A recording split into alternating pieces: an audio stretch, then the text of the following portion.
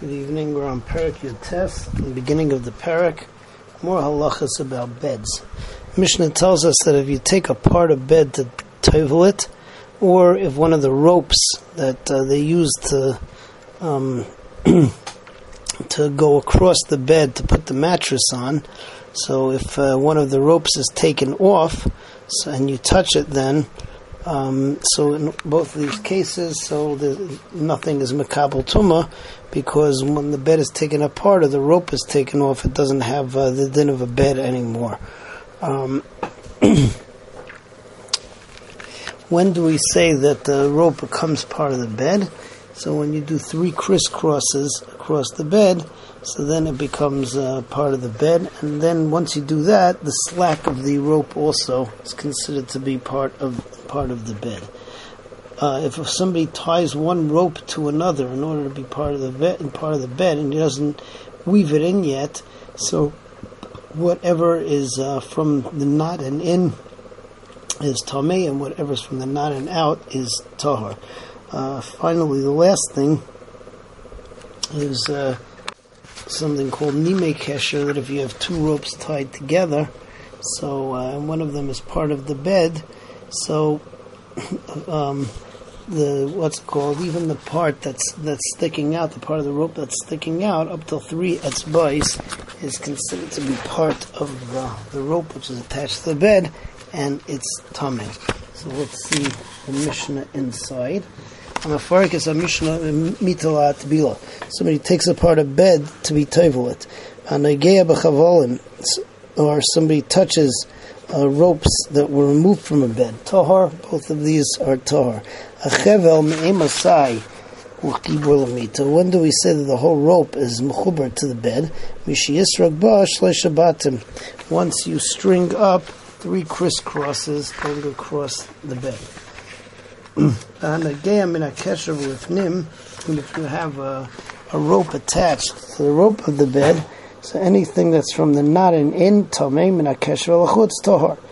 Nimei hakesher, which are the little pieces of string that stick out of the knot, hanogeh b'tzarkoi tamei. Anything that's tzarech the knot is tamei. V'kama hu tzarkoi, Rabbi Yehuda Omer, sholosh etzbais is 3 etzbais. Moving on to Mishnah Beis. Here the Mishnah talks about the slack of a rope that's coming out of a bed.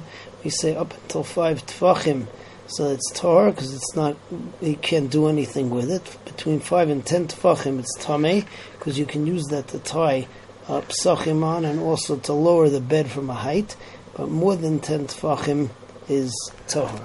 So let's see that inside.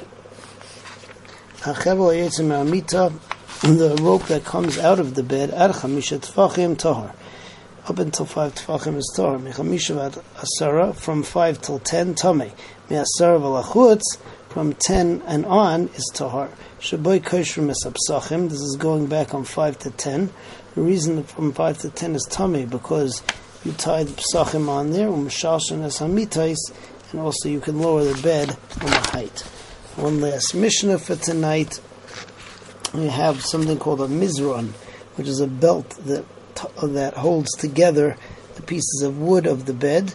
So that belt is considered to be part of the bed. But Rabbi Meir says no matter how long it is, and Rabbi Yossi says only up until 10 tefachim. The last halacha is that if you have a piece of a belt that's detached, if it's 7 tefachim long, so then it still is makabel tumah, because you can use that to tie on a chamor saddle, and therefore it's still useful. It's still makabel tumah. So let's see Mishnah Gimel inside Mizra Yotzim in a Mita. So this belt that comes out of the Mita, called Dahu, no matter how long it is, it's still Makabel Tumah de Rabbi Meir. Rabbi Yossi says, Ad Asara Tefachim, it's only up until 10 Tefachim. Shiari Mizran, a piece broken off of this belt, Shiva Tefachim, if it's 7 Tefachim, then it is Mekabel Tumah Kedei La'asoisa Chevek L'Chamor, because it's of the size that you can make it a belt to tie on the saddle of a donkey. Next time we continue with Mishnah Dalet.